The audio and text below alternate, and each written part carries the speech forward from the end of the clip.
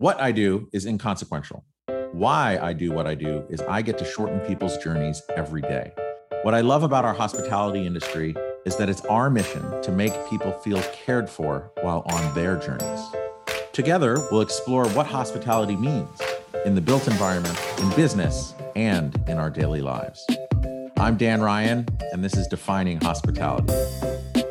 Today's guest started his career in hospitality working at a small property on the California coast before building what became the #1 hotel marketing blog in the world, and then helping build technology companies that served tens of thousands of hotels worldwide with guest experience, revenue management, and investment. Today, he's combining these experiences to publish Hospitality Daily, which is dedicated to helping hoteliers provide better guest experiences and run thriving hospitality businesses. Ladies and gentlemen, Josiah Mackenzie. Welcome, Josiah. Thanks, Dan. Appreciate you having me on.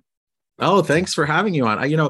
It's really interesting since doing this podcast, which it's really about, I think it's been about 9 months now. I would always go to all of these events and conferences and just kind of gatherings of people that are like-minded in our industry. And so to bring it into context of you, I met you at the Skift Global Forum in New York City, I don't know, a month ago, 2 months ago. And what's interesting is I may have been to this before in the past, but looking at it differently through the lens of an interviewer to other people who are like really, I connect with people who are passionate and interested about our industry, but in different ways than I might have in my former life where I didn't have this filter on.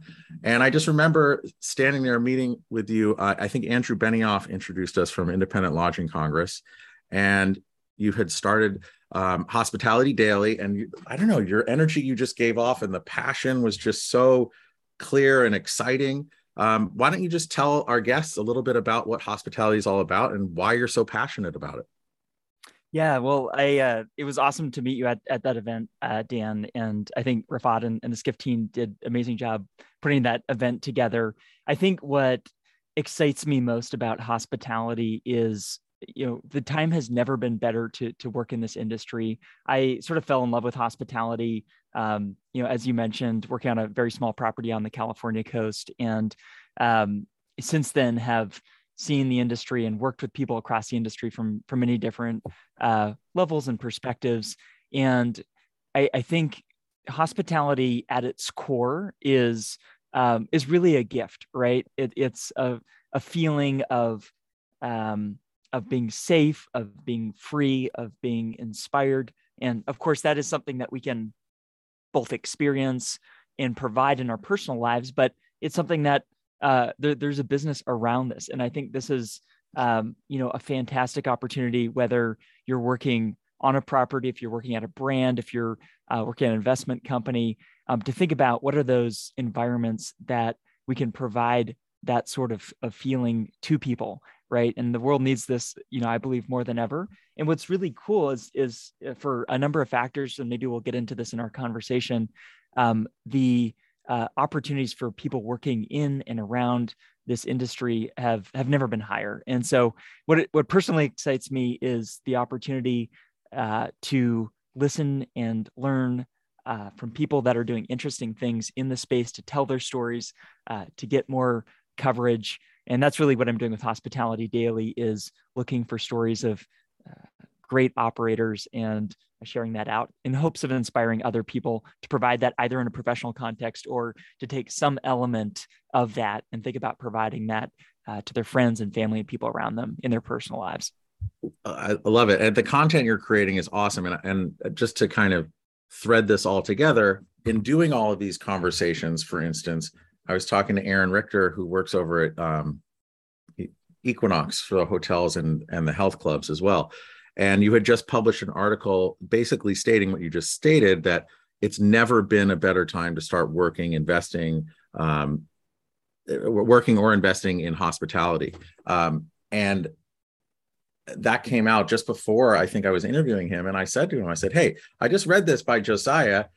Tell me why you agree or disagree with this. And it was a great point of departure, because I also feel like it is the best time ever in our industry to embark on a career, because it's been so gutted by so many great people, that career trajectory path is so steep right now that if you're there and you're passionate and working, like, your career can really take off, and you could be a general manager, a hotel owner, you name it, in short order. I think in a faster, it's a faster progression than I think ever in the past. How did you come up with that title, and like, what did you see that made you that made that resonate with you? Yeah. So I was writing about things that I had heard at both the Skift event that you and I were at, and then at the NYU Hospitality Investment Conference that took place a few weeks ago. And so I think for our listeners, don't take it from me, I was writing about what bankers and investors and owners were saying they were seeing from an investment perspective, and kind of looking at some of the macro factors that are at play here, and looking at obviously the surge in consumers wanting to travel that's been talked about before, but with more international travel coming online, with more business travel coming online, the demand picture is looking very promising. So I feel from the moment that we're at right now, there's never been a better time to work in hospitality. I think outside of some of those demand factors, to riff on what you were saying a little bit, from a kind of personal career level, what people may overlook as they're thinking about, where do I work? What industry would be a best fit for my skill set? The types of jobs that you can have in hospitality are very diverse. And I think some people may overlook this. A consistent theme in conversations I've had with hoteliers in terms of what has drawn them to the industry is often a desire to serve people, a desire to meet people from all walks of life, from around the world. And I think that is fundamental to hospitality providers, right? There's something magical about that.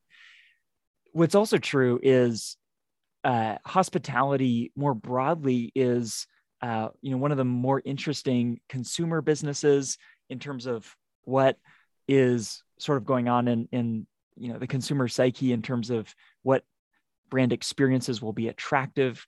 It is a incredibly fascinating real estate play. I spent the last 2 years of my career working with many private equity real estate investors, and the opportunities on that side of the industry are pretty phenomenal. And then within technology, hospitality has, well, this isn't true for every single brand, but for many hotels, it's been somewhat of a laggard in terms of technology adoption. And so there's a massive opportunity for true innovators to think about, how do we combine some of the spirit of providing hospitality with some of the new data sets and technology that's available that increases the consumer experience, makes these businesses more productive, and ultimately makes the teams and associates that work on properties happier and more productive. So, all that to say, I think there's an incredibly diverse range of career opportunities for people in hospitality, and I want more people to know about that. Yeah, and the other thing that I love so much about this, and the feedback that I'm getting from talking to all these incredible guests, and I'm just humbled by all the people that, like you, who want to speak with me and get the stories out there about our industry. It's that no matter what you wind up doing, whether you build a career in hospitality or go on to something else, whatever you learn about serving people, interacting with people, making other people feel, it's all about empathy, and it's all about making others feel a certain way, which I think is transferable to any industry you could ever imagine. And so to me, it's just, no matter what, whether you're looking for a second career, or you're just getting off, I think it's just a really great way to just learn interpersonal skills, which serves everyone and just makes the world a better place, I believe, as well. Totally. And I've both been the recipient of and tried to live that out in my personal life to some extent. I think, when I after college, I was living in San Francisco, and my aunt and uncle were in the peninsula about an hour south, and they would have me down on the weekends and just create this safe, relaxing space for me to kind of unwind on the weekend, and would cook amazing meals. And, so that sort of feeling of receiving that has inspired some of the feeling that I've tried to provide in my professional life as well. But I think what's really fascinating is obviously the hospitality industry is so diverse. And so some of your listeners may have short-term rentals that they're managing, right? And so there's almost like that personal hosting experience you're providing in that context. And obviously it could also work in a more scaled environment like a hotel. And so there's definitely that relationship between the personal and the professional there. And I think like just in the brief interactions that we've had together, and again, tapping into that passion that we both have for this industry, whereas like I'm not an expert in hotels, I'm not an expert in hotel management at all. I'd say I'm an expert in custom furniture fabrication and delivery for whatever a hotel is going to need. But when I think about you being an expert for hotel marketing and that success that you had on your on the blog that you developed originally, I think that what we both are, and like so many other people in our tribe, it's really, we're fans of hospitality. Like we know when we see and experience good hospitality, and I find it inspiring and restorative and recharging. And I think like to what you said earlier of really being a storyteller of other people who are just experts in this field and getting their stories out, that's really exciting. So how did you figure out on your career journey from working in the small hotel on the California coast to where you are now? Like, where did you see that you had this passion for acting as a megaphone at getting other people's stories out and sharing that with the world? Yeah, well, I think there's a really strong tradition of sort of apprenticeship in hospitality. And in some countries that has a very formal way of going about that. Others, it's much more informal. And a lot of people I've spoken with, people have all different kind of backgrounds, all different types of education and getting into the industry, but a consistent thread is learning from others. And so that happened to me on that small property that I worked with. The general manager was incredible at both showing some of the processes of what it takes to welcome guests. It was a really small property. And so I was often the only person there and would do everything from welcome the guest to make them a cappuccino to clean the rooms. And so there's processes that streamline that, but there's a lot of intangibles as well. And so hospitality is something you really have to learn through observation. I experienced that myself, on property, but also, this was 2007, 2008, and there obviously was kind of the rise of social media platforms and Facebook and Twitter. And so I was starting to experiment with that a little bit. And the opportunity to follow people that had experience in hospitality was starting to become apparent to me. And so I think what started it was wanting to, I guess, a natural curiosity of looking for interesting ways that people were welcoming their guests, providing great service, and then tell those stories through Twitter and places like that. And I think that's something that continues to this day. I think I get a rush of happiness every time I talk with someone who is clearly deeply passionate about this as not only a profession, but as a lifestyle. And I think it's been incredible hearing some of the conversations that you've had with your guests. There's people like Adele Gutman, who I used to know working in New York, who used to oversee a collection of hotels there. And since then has focused her career on storytelling as well. I just feel the sort of media environment that we're in now allows some of those best practices to be shared in a way that was not possible before. And it's pretty exciting to see. True. It's like everyone can become their own publisher, right? Everyone becomes their own studio. It's really awesome. And then what I also love about it, it's kind of like we're able to capture these stories. And for anyone that wants to come up or is already in our industry, it kind of helps fill in the blanks and gives a more well-rounded picture of like how other people got their start, who inspired them, what were their pitfalls? Well, how did they learn? So it's really like, how can we shorten each other's journeys by sharing all these stories? You mentioned before, obviously hospitality on the hotel side of things, or even short-term rentals. It's a real estate play, right, at its core, right? But what's also interesting is, in being a real estate play, I find that hotels and even short-term rentals, they're also a platform for so many different channels of business. It's like the ultimate entrepreneurial revenue generating machine if done well, especially in these kind of more drive-to locations where you might have a resort with a lot of land. How do you activate all of these other areas? How do you maximize revenue? How do you hire the right people? And it's like, each one is like a little laboratory for kind of activating the space and inspiring others. How are you seeing some really good activations of different channels of business within hotels right now? And how do you keep track of it all? Or how are others keeping track of it all? It's complex, right? I think large hotels and resorts are almost like a small city. I had an opportunity to talk with the president of operations for the Grand Hotel in Michigan. It's Northern Michigan. I spent high school in the Upper Peninsula of Michigan. And so in the summer, that place just comes alive. It's warm, it's gorgeous, beautiful. Everyone's coming in there.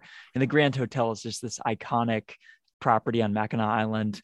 And talking with David, who runs operations there, he was speaking to this a little bit. And I think the property has something like 18 restaurants, and the, different activity centers and pools and all these gift shops. And so from an operational perspective, you're right, it's extremely complex. And I think one of the, that's an interesting place to start your career if you're, wanting to learn operations, just the complexity of keeping track of each of those locations. I think what a place like that has a lot of food and beverage outlets is also really good at is increasing sort of the surface area of enhancing the guest experience, right? And I was talking with the head of food and beverage at Remington Hotels the other day, and he was speaking to this a little bit, where if you think about designing a great guest experience, a lot of people think about, okay, what's that arrival and check-in process? And it does matter, right? First impressions make a big difference, but the reality is probably there's a lot more touch points that you'll have with your guests in the F&B experience, right? So maybe I'm stopping by the coffee shop each morning. Maybe I'm having lunch and dinner at your restaurants. And each of those moments create an opportunity to surprise and delight your guest and have them come back, and it also make quite a bit of money in doing that. So it's, you're right. There's a lot of complexity there, but I think looking at it, from an operator's perspective, is each of these moments give us this chance to surprise and delight our guests. And I agree on the surprise and delight. And just from my own life experience too, there's been where all those moments are for potential of surprise and delight. There's also so many missed opportunities. And it's not like it's really hard. It's eye contact. It's just pausing and listening. But when you like going to like the Mackinac Island Grand Hotel that you were talking about, I've read about it. I've never been there, but I can imagine with that many F&B experiences and that many just activities to do all around the property, you need some sort of revenue management system to kind of tie it all together, get everything. There's a lot of like technological solutions. How are you finding, and maybe not specifically that one, but on these larger scale resort properties, how are they balancing all of that tech and tying everything together, but then also cherishing those moments to delight and serve others? Like, to me, like technology is like it's a solution that ties it all together, but it's really so much about the people too. How are they finding balance between the two? Yeah, it's tricky, right? Because technology isn't just this cure-all solution that if you buy a piece of software or implement some technology, everything's magically going to be better for your associates and for your guests. I think technology is a failure when it detracts from things that are going to improve that guest experience or reduce the employee experience, or and that typically results in the business becoming less profitable. So if you have a very complex solution that your team doesn't understand, and they're heads down at the check-in area and are not able to make that eye contact with your guests, or so distracted by that, it's not doing its job, right? Great technology should free your teams. And fortunately, there's many good technology providers out there, but I think hoteliers that are thinking about implementing technology really need to pay attention to that user experience, to think about how are we going to train our teams to do those reference checks with other hoteliers that have had similar experiences. I was really curious about this. We have one of the biggest hotel technology trade shows coming up next week, and I surveyed 100 plus hoteliers and asked what their experience has been. And by and large, vast majority of hoteliers said that technology was improving the guest experience. They felt that their teams were happier from having that technology in place. And they also felt their businesses were more profitable. So there's positive, I guess, indications that technology helps. But again, it's not a cure-all solution. And there is a pretty wide variance in terms of how effective these various solutions are. So in one of our other conversations or interactions, you said something that really resonated with me, because at the beginning of the pandemic, I was on a call with Horst Schulze, who was like the founder of Ritz-Carlton, or not the founder. Was he the founder? I think he was the founder of Ritz-Carlton. I don't remember what his title was. He's a big deal in our industry, but he said to me that, this is really, as we come out of this pandemic and everything normalizes, it's the age of independent hotels or boutique hotels. We're entering this.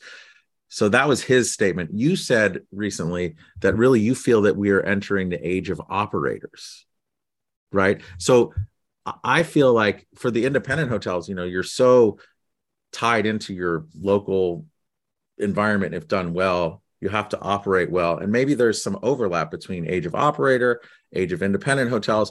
What do you mean by it is the age of operators now?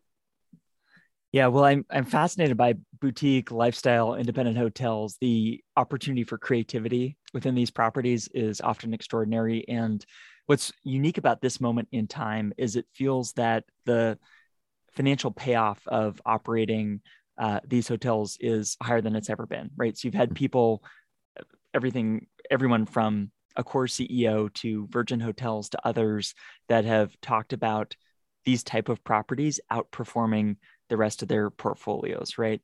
And so we've been talking about experience in hospitality for a long time.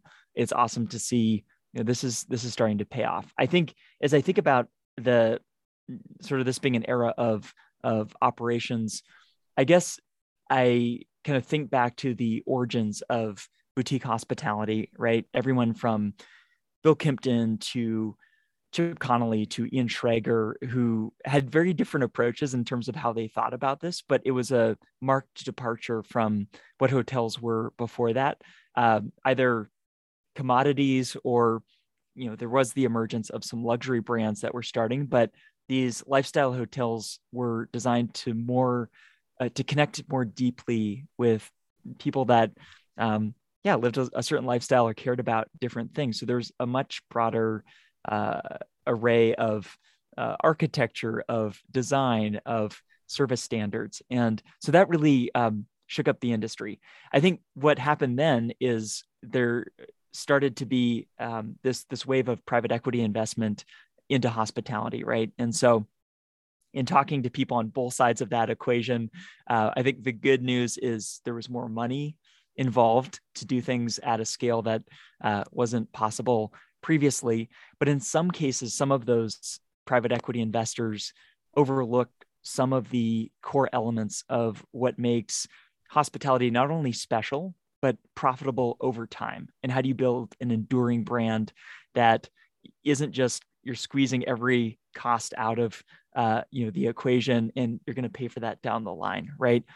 I think what we've seen over the past decade or so is the emergence of a number of factors that have really changed the game. Obviously, the last couple of years with the pandemic has been talked about extensively, so we don't need to go into much more detail there. But I think more broadly, there's more data available than ever before, right? So going back to 2008, 2009, when I got started in some of this, obviously there was the rise of social platforms. I saw the power dynamic change dramatically from just being a one-way, we're a business, our clients need to operate on our terms, to now you had a feedback loop where any of these guests who have either a very positive experience or a negative one then have a microphone that could reach millions of people, right? And so it really heightened the bar in terms of transparency.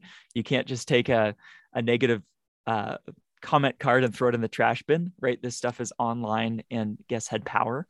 And that translated into real financial benefits, or I should say consequences for these hotels, right? So I spent 6.5 years helping build a company that was aggregating all of this online guest feedback, and had a chance to see this at scale where the hotels that were earning these positive reviews had more demand. They were able to charge more for their rooms. And so, perhaps more than ever before, there was this direct relationship between the guest experience and revenue performance, right? And so that's just an example of one data set and kind of one of these massive changes that's affected the industry. I think if we look at areas like pricing, there's technology platforms out there that will ingest a tremendous amount of disparate data to understand how much demand is out there and how do you best capitalize on that. And so I think if you connect the threads between all of these, obviously guest experience is more important than ever. The use of smart technology across pricing, across marketing, across operations. The operators of hotels have more visibility into what is going on at their properties than they've ever had. And so when I kind of talk about the rise of operations, it's partially driven by that, but also partially informed by the last 2 years working around a lot of private equity investors, where if you look across the various types of commercial real estate investment, hospitality is one of, if not the biggest area where operations is the key to unlocking value, right? And so if you get in there, you're really smart about all these different things that we've talked about. Hospitality is fundamentally an operating business. And, that means providing great guest experience, doing a great job building a culture with your team. And so I firmly believe we're going to see this era of great operators really succeed financially in the years ahead. Well, it's also interesting because, when I hear you say lifestyle, boutique, independent, there's really no definition for exactly what any of that is, but we all kind of like know it when we see it, right? It's one of those things. And then I think to hear what you're saying as I'm kind of processing it, with all the data, all the analytics in this space of boutique, independent lifestyle, it allows a well-run independent property to be more adaptable than maybe some of the bigger brands, so to speak, right? So that you can really almost squeeze every ounce out of that lemon and add sugar and make lemonade. I didn't want to, yeah, so we're making a ton of lemonade, but it just seems like if done well, not only are you able to be more nimble and aggregate it all, like you said, you're also more profitable, and investors like that. So I know on the independent boutique lifestyle, the returns tend to be, if well run, higher than an average branded flagged hotel. Exactly, because there's more opportunity to create an exceptional experience that is just you can't get elsewhere, right? And there's always going to be someone that will pay an exceptional amount of money to experience that. I think, love or hate them, Airbnb has been an interesting case study in terms of that. And I think Brian Chesky the other day just announced a massive amount of money that they're giving away to people providing over-the-top designs, right? And they know for that top tier of exceptionally designed properties, people will pay exceptional amounts of money to stay there. And so I think whether you're in that aspect of hospitality or not, there's equivalence there, right? So and design matters so much. I mean, that's what I've always seen, and people pay for it, from Apple to Nike to Equinox. Actually, talking to Aaron Richter from Equinox the other day, and I haven't done the research yet, but he said there's actually an index that tracks design forward publicly traded companies. And that usually, I think, and I want to do the research, so I'm speaking from not knowing anything, but apparently those companies in that index outperform the market at large, typically because design is really about problem solving and connecting to a community and creating a culture and a brand. It kind of, design is that kind of ether that ties everything together and drives higher returns. 100%. And I think this is where the details really, really matter. And, so if you think about something as specific as the furniture or a chair in the room, right? Instead of viewing this as a commodity, it could be an opportunity to, in a small way perhaps, but create a differentiated experience, right? And so I think that's what's cool about your business and what you're able to help hotels think about is look at everything in the room on your property as a way to stand out. I think I've seen this across the board in many different types of product. So, one experience early in my career that stood out to me was I got to know a guy in Istanbul, Tunsil Toprak, who has he created this very small lifestyle hotel in a former office of Ogilvy in the 1960s. So this old ad agency he converted into a hyper local representation of all the best parts of Istanbul. So everything from the flooring to the furniture to the bedding was all local designers and architects. And it was just an absolutely phenomenal experience. But you see it in a more scale perspective as well. I've known and worked with the team at Citizen M for years. And I think you walk into one of their properties, they have a very clear vision for what their experience will be. And I think they've described it as taking the bus to one of their properties and then going out for a Michelin star meal, right? And so you have this the guest so well, it's going to stand out to them. And I think things like furniture or design aspects play a big role in this. And I think, going back to the idea of hotels and even short-term rentals being a real estate play, there's also, that's on one side. On the other side, it's really an experience. And I think the ones that are really successful on the experience side in building a brand, it all goes back to the Kimptons, the Schregers, the Connollys, the Sternlichs, and countless others where, okay, yes, this is a real estate play. I get it. There has to be a ROI and a P&L, and like this has to make sense. But how do we turn the volume to 11 on design and experience, create a brand that then it's almost like an afterburner of creating more value and unlocking tremendous value for just investors, neighborhoods, communities, and cities. Exactly. Because, again, going back to the dynamic that we're in right now, a lot of demand is driven by reviews, whether that is guest reviews or journalists writing up your property, right? And that's going to be driven by that guest experience. So if you have enough people saying really positive things about your property, people will want to spend more to stay there and to experience that for themselves. Yeah. And I tend to find that the projects I work on in my world tend to be the ones that are not just the pure real estate play, because there it's all dollars and cents, right? It's like, okay, I need to get a 15 or 20% return for my investors, blah, blah, blah, like cut everything and let's just manage to the pro forma. The other ones are like, you know what?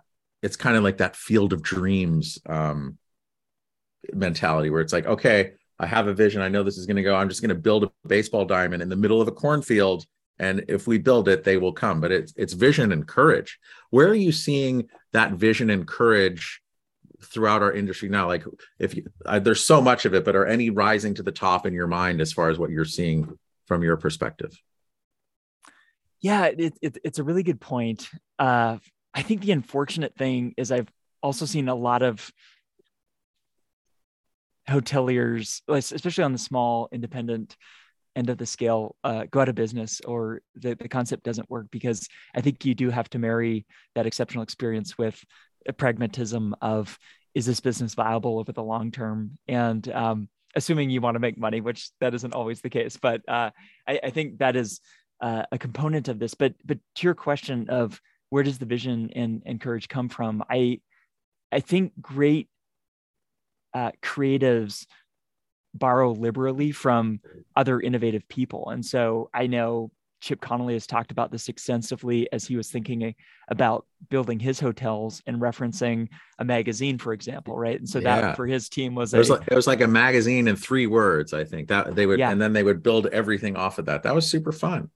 Yeah, and it's so with the people I've spoken with, it's everything from that to the land, the physical location of where they are, to a neighborhood, to a way of living, to a brand that is outside of hospitality. I was talking with the founder of a boutique brand in Europe, and he was inspired by Sweetgreen, the salad chain in New York, where it was a healthy lifestyle. And that spoke to a set of people that probably would take those values and want that in their hospitality experience. So the good news is I think inspiration can come from anywhere, but it requires understanding your customer really, really well. Because if you don't, that's, I think, where the business sometimes falters.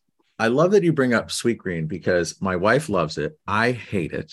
And it's not that I don't hate the food. The food is incredible. What I don't like is there's a line around the corner always of people just waiting there to buy like a $25 salad.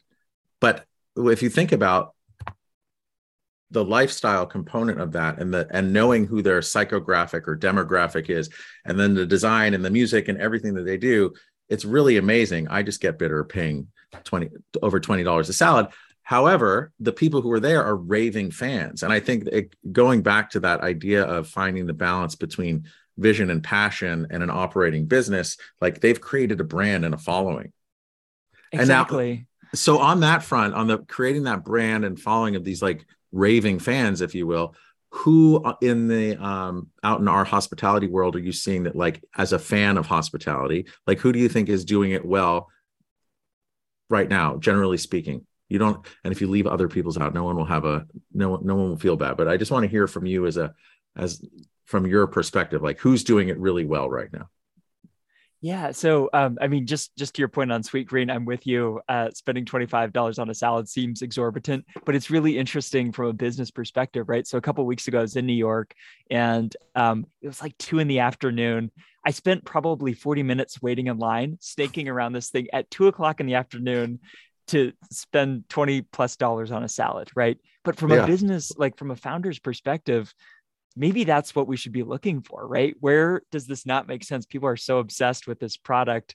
They're inconveniencing themselves. They're spending a crazy amount of money, and you almost need those raving fans and thinking about what that implication is.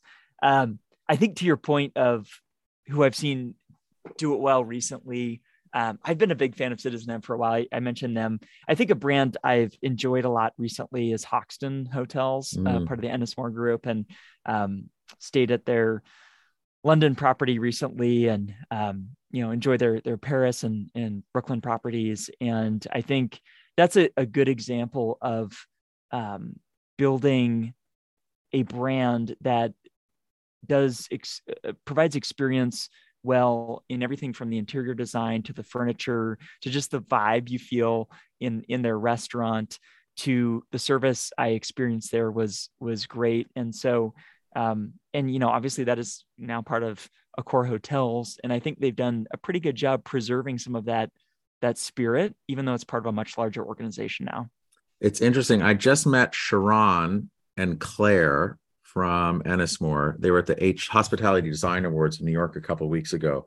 And he won, I don't know what award it was. It was like one of the big, like, best hotelier award or hotelier of the year award. And I talked to him after. Really nice guy. Like you said, Accor paid a huge chunk of money for them. And I think I just read, like yesterday or the day before, that some other group just invested alongside Accor in that. Like, so and it was 9 digits, I think. It was a lot of money that went in there. And so again, and that makes me think of Kimpton, IHG getting bought by Kimpton. That was kind of the first one of that, like, hey, this is really cool. It was like $500 million or something they paid for that. And there's value in it. And what's also interesting, I don't know how Ennismore is dealing with being part of a larger conglomerate right now, but what I've seen on the Kimpton side, IHG is like, dude, we don't want to fuck this up. Like, it's something really cool. and like, let's let it go. Maybe they'll do some back, like operational stuff that the guest or other people won't notice, but it will make efficiencies in the business. But Kimpton is on like a crazy, awesome growth path internationally. And they haven't had that strong arm money, like try and kind of squeeze the life out of them, if you will. So I assume Ennismore is on the same path. And that's really cool. Hoxton is really awesome. Yeah, it's an incredible experience. And I think they're doing a good job of thinking about how do we speak to some of the bigger trends that may be happening now of people combining a work trip with some days just to see the city. And in the London property I stayed at had a whole second story that was a big co-working area, and you could bring your laptop and work there. And I feel like that's going to be an enduring trend. I think regardless of how we're working from home or working from an office, that some of that still has yet to be seen. But even when I'm traveling for work, there's often some downtime where I might be more comfortable in an environment like that, just if I need to do some writing or something like that. And so it's cool to see them, I think, not only benefit from that, but monetize it. And I think hoteliers are getting better at the monetization component. There's a Dutch brand that I spoke with recently called Zoku, and they have this interesting hybrid. Cool. They have an interesting hybrid sort of work-live concept. And in talking with their head of operations, he was talking about using technology to get very, very granular around what spaces were making money for them. And so they even converted their ping pong table to a desk at one point and were able to make more money by that. But, again, first you need to digitize some element of that, because you need data to see, where are people, what will they pay for? So I think we're seeing some really interesting innovations as you combine that sort of creative thinking with more data to see what are people willing to pay for as well. And it is really difficult to measure out ROI on design initiatives as well, right? Because it's almost like marketing, right? Marketing works, but like, how do you really dial everything back to an ROI? And some companies, because they have such amazing amounts of data, are able to do it. I was speaking to one person who worked at the innovation lab at McDonald's, and they would experiment building all these McDonald's storefronts or stores or restaurants. And they would mess with, hey, let's change just the tabletop from a stone to a laminate. And somehow they would be able to figure out that whether or not there would be an ROI or increase or decrease from doing that. I still don't know how they did it, but they must have so much data that they can just pick and pull and line it all up and see, oh, there's a change here by just making this one change. Yeah. Zoku, yeah, they're pretty cool. I'm wondering, like, how much of a return would actually happen by getting rid of a ping pong table to put in a desk? But they must have so much data to be able to measure that. Yeah. Yeah, they do. And I haven't seen the exact numbers behind it, but I'm just hearing story after story of hoteliers that are having visibility into things like that used to just be a feeling and a guess that if we did this, we'd make more money. But it's becoming a lot more scientific. And so I think maybe people listening to this that are more attracted to that analytical way of thinking, way of running a business, there's a whole set of careers I think that will be built around that. And there already is, but I've seen this change a lot even over the past couple of years. And so if hospitality is not just about welcoming people to your hotel, there's a lot of behind the scenes stuff that I think we're starting to see. Another thing I'm really fascinated in, and perhaps you could give some insight, and I think you alluded to it earlier in the conversation, but when you think about, I think you said there's so much disparate information for an independent lifestyle boutique hotel that's in XYZ city, it doesn't matter.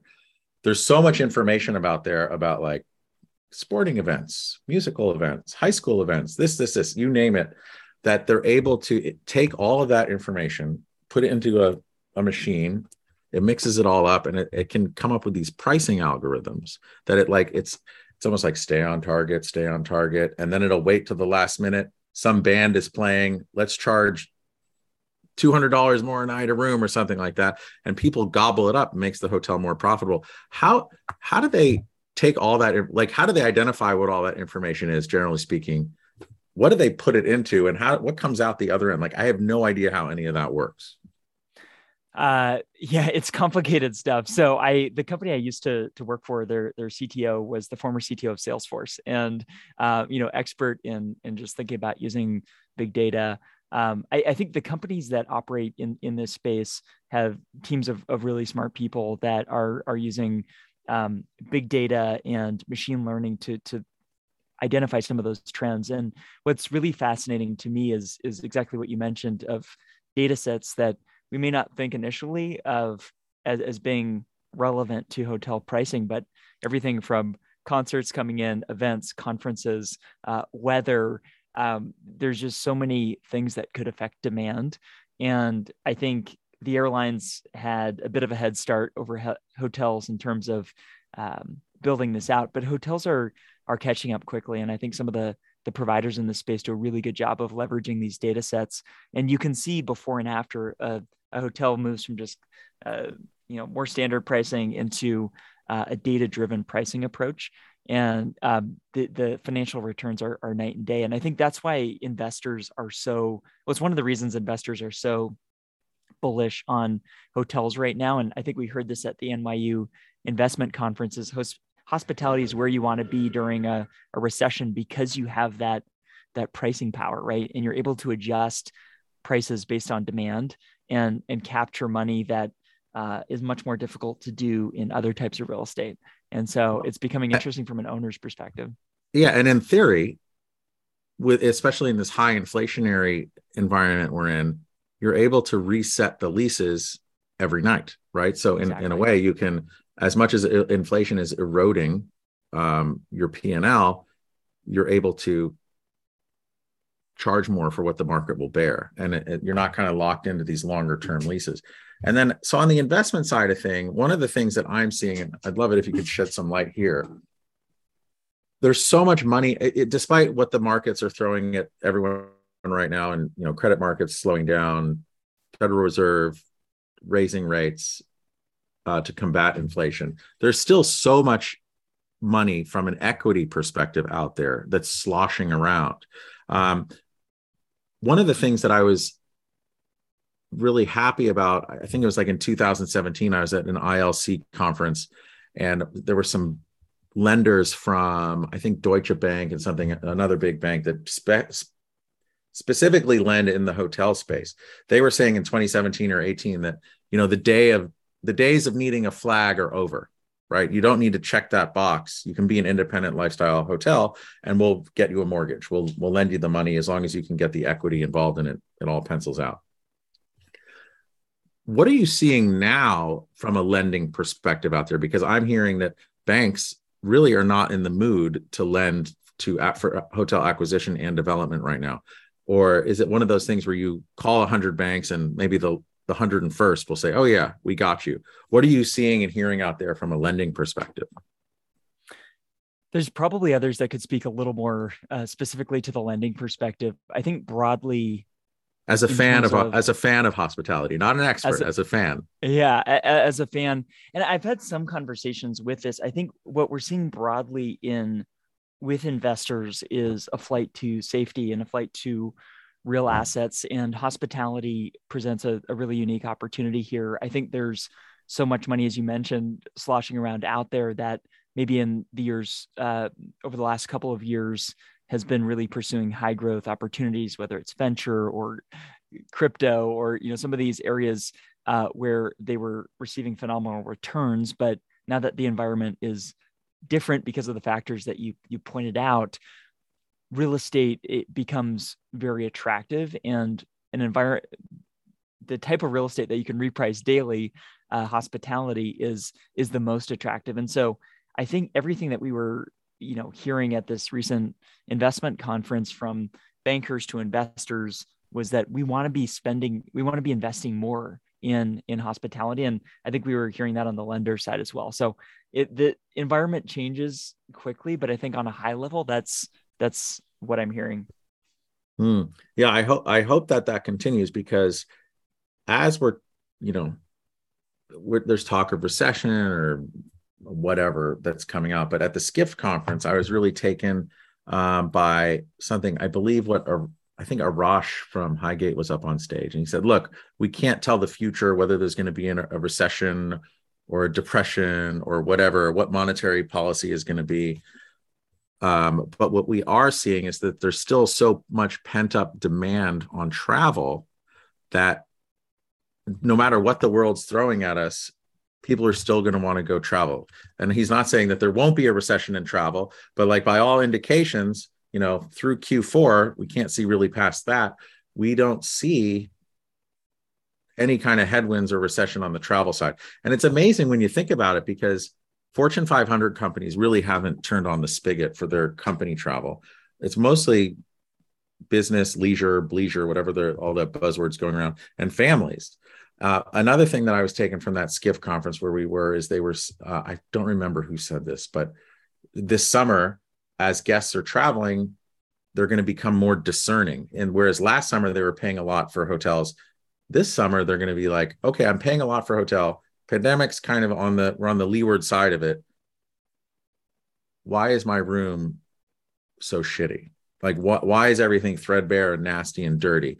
And I think that hopefully will drive a wave of capital expenditures to just get everything up to what guest expectations are demanding. And, you know, you've said, I don't know how many times you've said guest experience or guest expectations in this conversation, but like, to me, that's a huge swing onto like a need for innovation and refreshing within hospitality. What are you seeing there?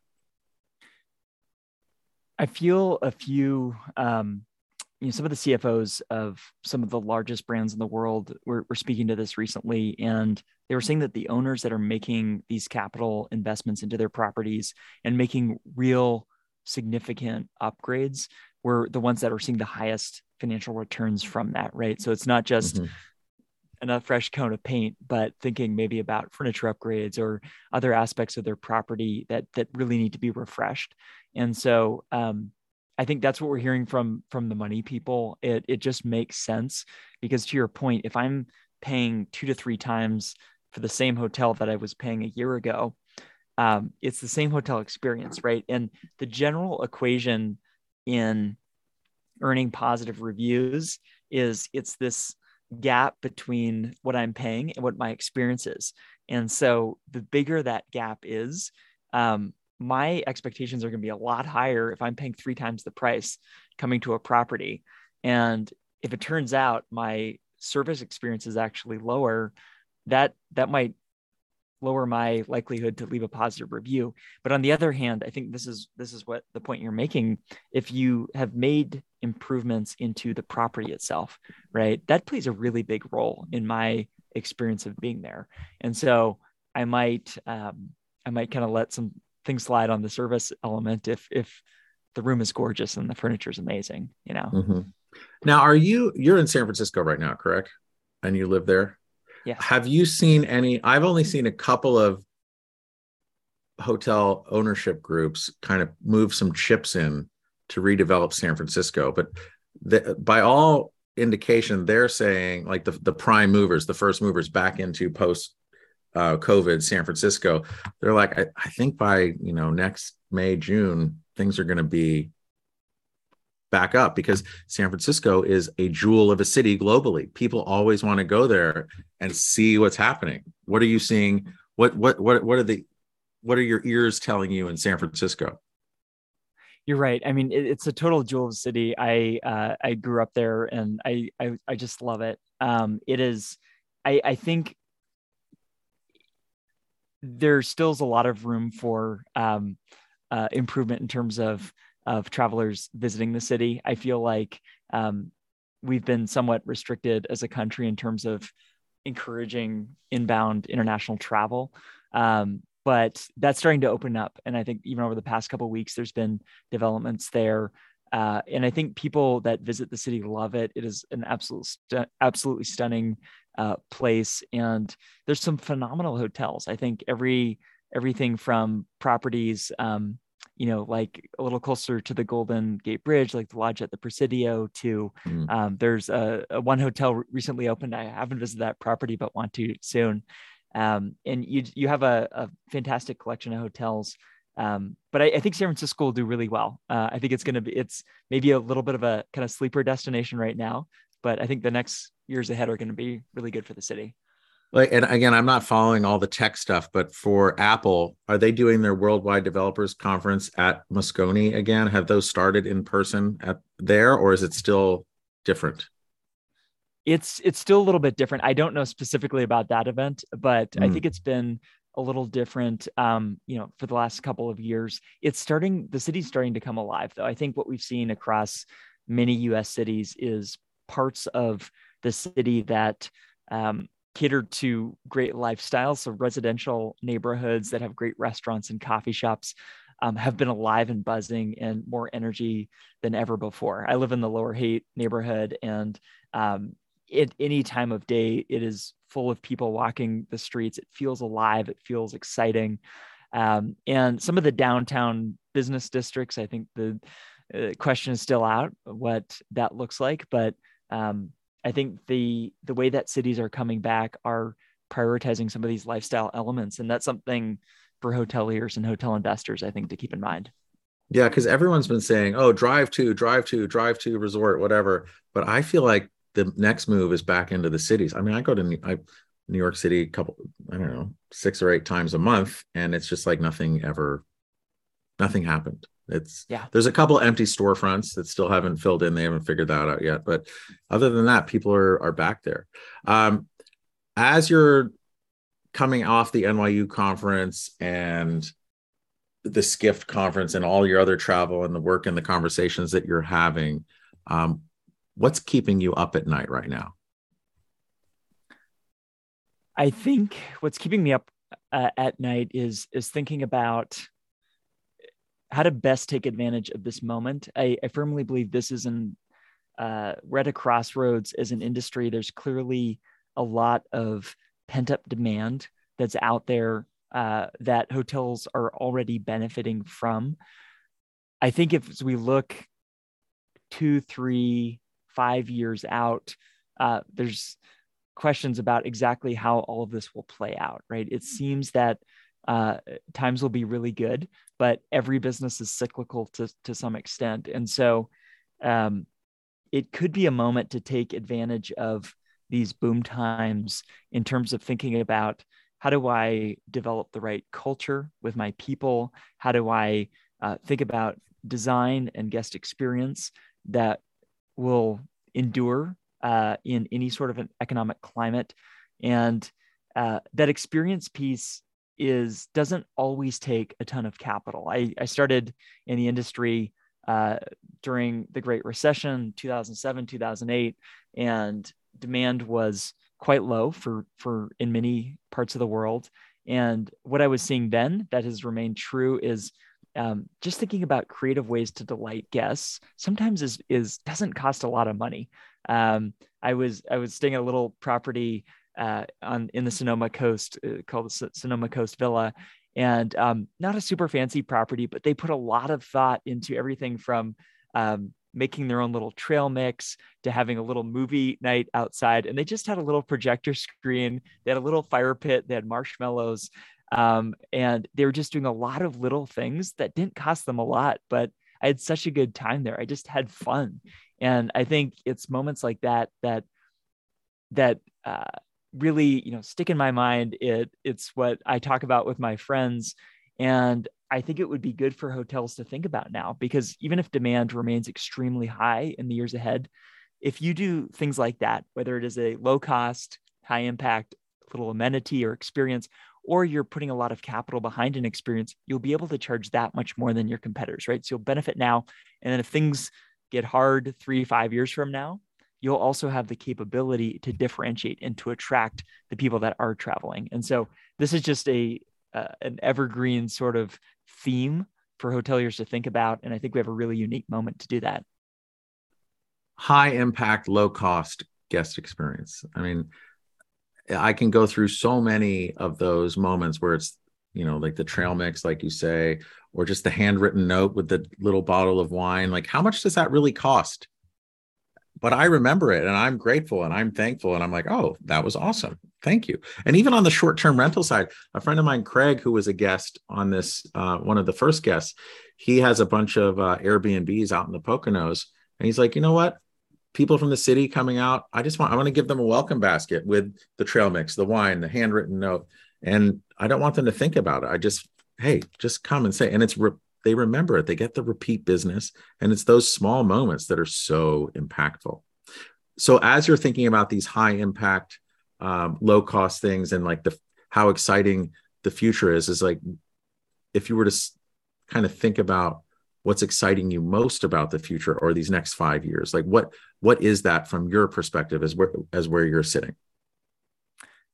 Yeah, I sort of feel like there's this Cambrian explosion of creativity and hospitality right now. You have, as you mentioned, on the short-term rental front, over the past years, we've seen so much innovation there in terms of these sort of micro operators thinking about how do I provide hospitality in that context. And some of those places are pretty high end, so it's not just very, very small businesses. And then on the hotel side, you have a tremendous range of quote unquote boutique or lifestyle concepts, right? Where I think in the past it was by and large, a certain class of hotel and a certain type of experience. I think we're seeing on the budget end, what lifestyle can look like there, and how do you provide a relatively affordable but great experience in that environment. And on the very high end, some really incredible innovation there. And so I'm most excited about seeing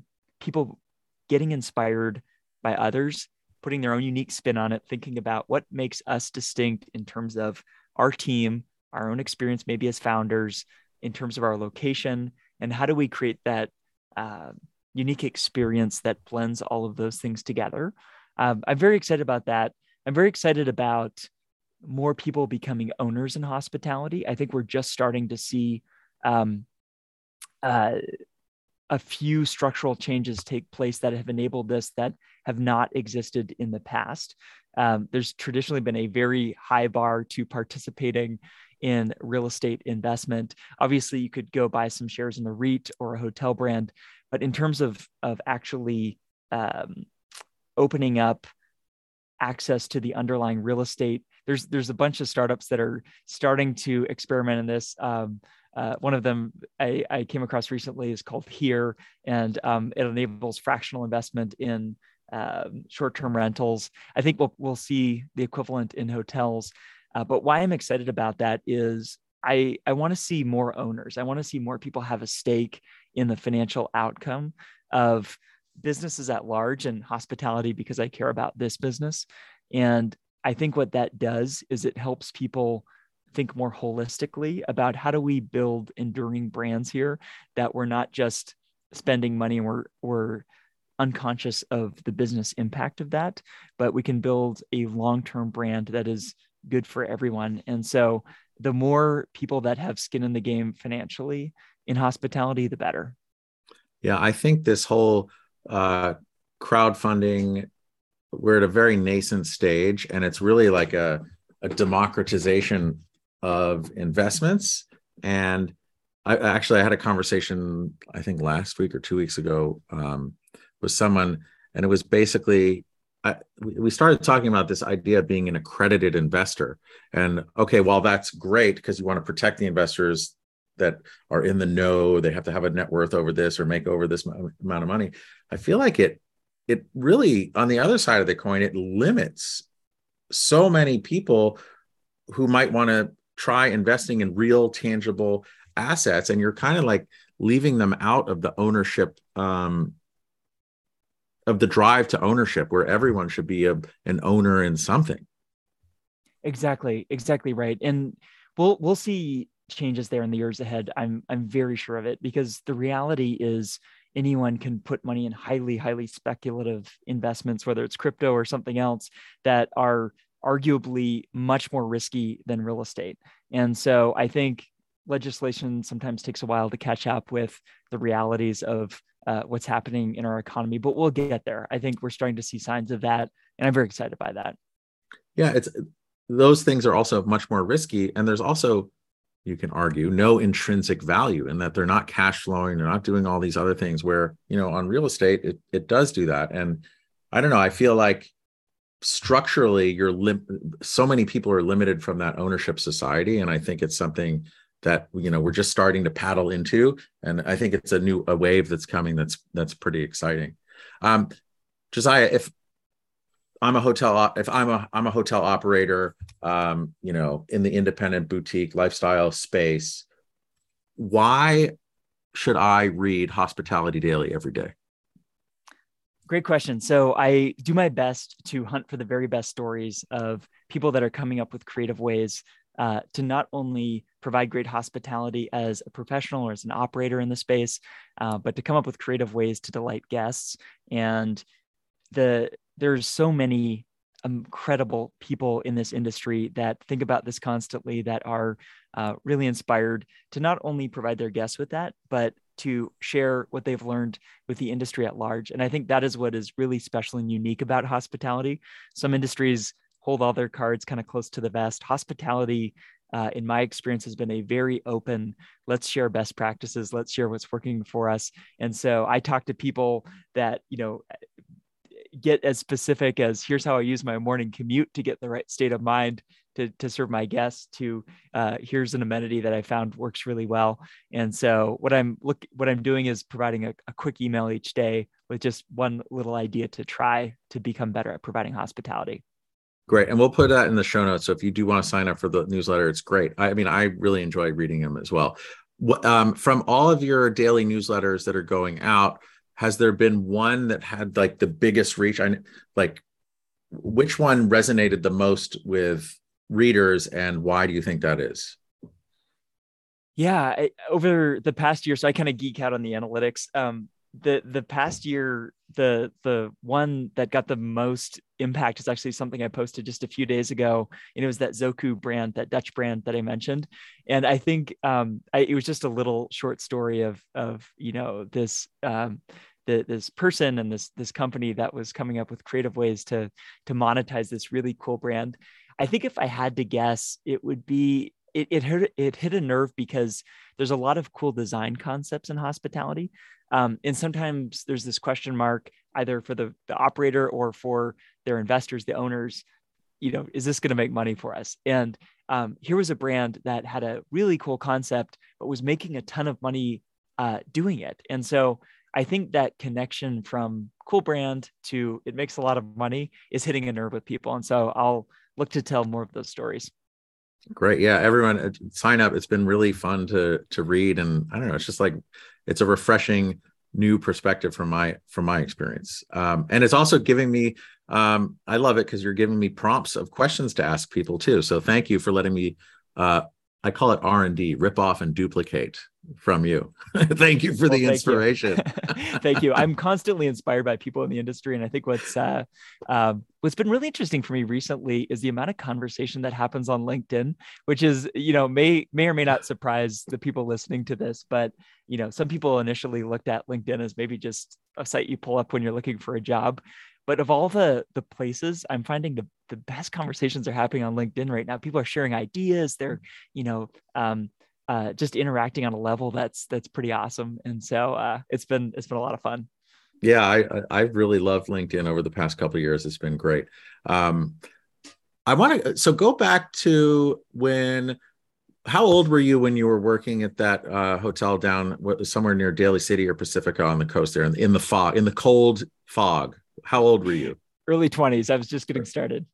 Okay. So I always ask this question of people, but like the Josiah that I'm speaking to right now, if you could teleport back to that younger version of you where you're making beds, checking people in, pouring drinks, doing everything, the chef, the cook, and the bottle washer or something like that. You're doing all of the above. What advice does the Josiah of today give your younger self?